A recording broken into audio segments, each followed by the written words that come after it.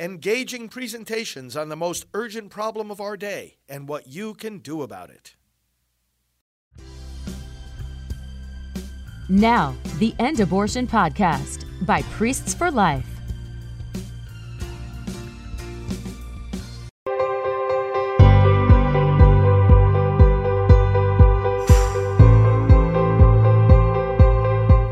Well, hello friends. Pro-life leader Frank Pavone here, National Director of Priests for Life. Welcome to our time of prayer and scripture together. Feel free to leave your prayer intentions in the comments, and let's put ourselves in the presence of the Lord. In the name of the Father, and of the Son, and of the Holy Spirit. Amen. Come, Holy Spirit, fill the hearts of your faithful. Kindle in them the fire of your love. Send forth your Spirit, and they shall be created, and you shall renew the face of the earth. O God, who has blessed the hearts of the faithful through the light of the Holy Spirit, grant that through that same Spirit we may be truly wise and ever rejoice in his consolation through Christ our Lord. Amen. The reading I want to share with you today is from the Gospel of Luke. Herod the Tetrarch heard about all that was happening, and he was greatly perplexed, because some were saying, John has been raised from the dead. Others were saying, Elijah has appeared. Still others, one of the ancient prophets has arisen. But Herod said, John I beheaded. Who then is this about whom I hear such things?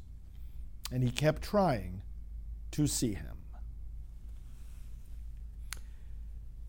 This is not the only place in Scripture where this theme appears. Remember when Jesus asks the apostles, who do people say that I am? They bring up the fact that some are saying John the Baptist is back from the dead, or Elijah, or one of the ancient prophets. Friends, if you imagined being there hearing Jesus preach during the years that he walked the earth in human form, what do you imagine that to sound like? How do you imagine feeling when you hear his words? What kind of message would he be conveying? What kind of emotion would be coming forth? What kind of clear thoughts would you have?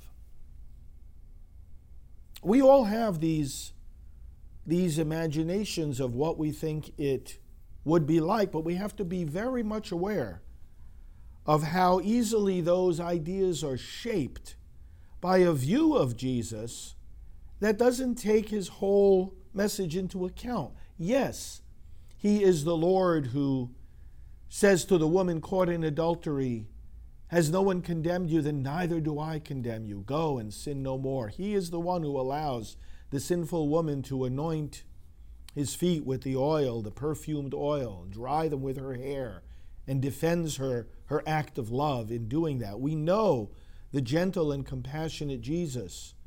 Father, forgive them. They know not what they do. This day you will be with me in paradise. Even from the cross, he's not lashing out against his enemies. He's overcoming his enemies. But with that compassion that comes from the heart of God himself, the healing of the multitudes, the raising of the dead, the curing of the sick. But if he reminded people of one of the ancient prophets, go back and read the prophets. Read all the prophets in the Old Testament. These people were familiar with them all. Not just Isaiah and Jeremiah, but read all the prophets. Daniel, Ezekiel, Hosea, Joel, Amos, Obadiah, Jonah, Micah, Nahum, Habakkuk, Zechariah, Zephaniah, Haggai. All these prophets had tough messages. These prophets told people to repent of their sin, and they identified the sin clearly. They talked about God's mercy. You think of Hosea, for example, and the beautiful prophecies of love, the love of God, the tender love of God. But they spoke judgment, and they spoke division between good and evil, between truth and falsehood. And they challenged those in power. They challenged all of us to repent. They would not have come to mind among the people who listened to Jesus if Jesus didn't have that same kind of preaching. He did. And remember, we don't see all of it. Remember how John ends his gospel, that all the books, the world wouldn't hold all the books that would have to be written if everything that Jesus did and said were written down. So we have a fraction of what he did and said. Enough for us to have salvation. God has put just enough in the scriptures for us, but there was so much more. And we see his tough side. Let's never forget, he reminded people of the ancient prophets. And one of the other characteristics, besides the content of repentance from sin and judgment as a result of sin, they spoke with authority. How many preachers speak with authority? Remember, the people who heard Jesus said in the Gospels, he speaks with authority and not like the scribes. He wasn't just quoting other people. He was saying, I am telling you this. And it was a clear message. It wasn't just some kind of vague spiritual ideal. It was a very clear message that impacted people's lives clearly. I have found in my 35, 40 years of preaching that that's what people appreciate. They want to hear the truth, and they want to hear it clearly. And they want it to be something more than they could come up with themselves just sitting and thinking about God or praying in private. They want it to be something more than what they are comfortable with in affirming themselves or having others affirm them. People want to be challenged to become more than they are. They want to be shown the way. What do I have to reject? What do I have to accept? What do I have to do? Jesus Christ's message gives us that. The prophet's message gives us that, and gives it to us with authority. We don't preach a maybe. We don't preach a, hey folks, think about this, and if you think it's a good idea, follow it. That's not preaching with authority. Thus says the Lord, the prophets declared. Nowadays, it's like a cardinal sin to think that you have a message from God. People mock us. They mock everything that we or the other representatives of the church will say that smacks of the slightest idea that there's somebody that has authority in our lives, somebody that has authority in our nation. And because the prophets spoke with the authority of God, they were able to challenge earthly authority when that earthly authority went wrong. And today it's more like, we don't want to offend those in political power. We don't want to make them feel bad. We don't want to seem to be imposing anything on them. We don't want to seem to be judging them. If that was the way that Jesus preached, they would not be comparing him to one of the ancient prophets come back from the dead. Let's keep this in mind, brothers and sisters. And it should give us the confidence to speak with authority when we are passing on the word of God and the gospel of Christ. With authority. Because that's the only way that people will get the message, pay attention, repent of sin, and embrace the Christ who has come to save us all. Let's turn to him again in prayer. Father, we do turn to you and to your Son, Jesus Christ. We come to you through your Son, Jesus Christ. We go to the cross, and under the shadow of that cross and under his shed blood, we rejoice in the forgiveness of our sins. Father, we are yours.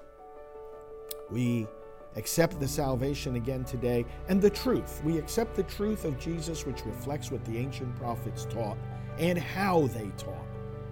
We welcome the authority, the clarity of truth, the message of repentance, and the promise of judgment.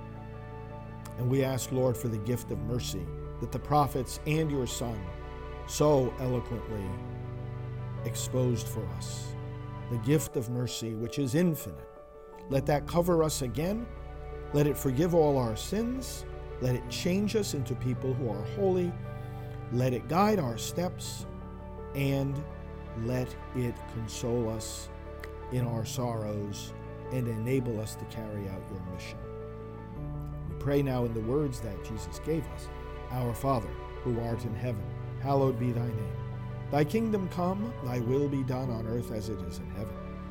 Give us this day our daily bread, and forgive us our trespasses, as we forgive those who trespass against us.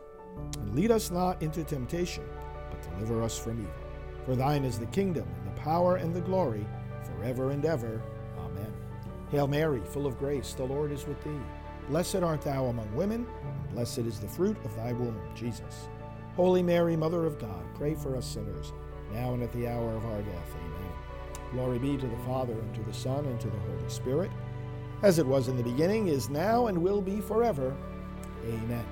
Well, thanks, friends, for connecting with us, not only for these broadcasts, about which I invite you to share the word, but also for all our other activities, so much that the Priests for Life team is doing across the country and around the world. Stay connected with us, endabortion.us, our main website. And consider sending us a gift at prolifegift.org so that we can enjoy your support for this work, including financially. God bless you. We'll talk to you soon. Each time a child is killed, many other people are wounded, and they may not even realize it. Mom and dad, grandparents, siblings, and friends all get hurt. Some of them grieve a life they helped to kill. Others grieve a life they tried to save but could not. Every abortion also hurts the abortionists themselves, who are dehumanized in the process. And abortion hurts the pro-life advocates who tried to stop it. They too must grieve the child who was killed. The wound of abortion is multifaceted, and therefore so is the healing. The Silent No More Awareness campaign has launched a new project to raise awareness about the many dimensions of the damage abortion does. Called Healing the Shockwaves of Abortion, this effort focuses each month on a different group of people who are wounded and need healing. Let's all promote this great symphony of healing. Visit abortionshockwaves.com for more information.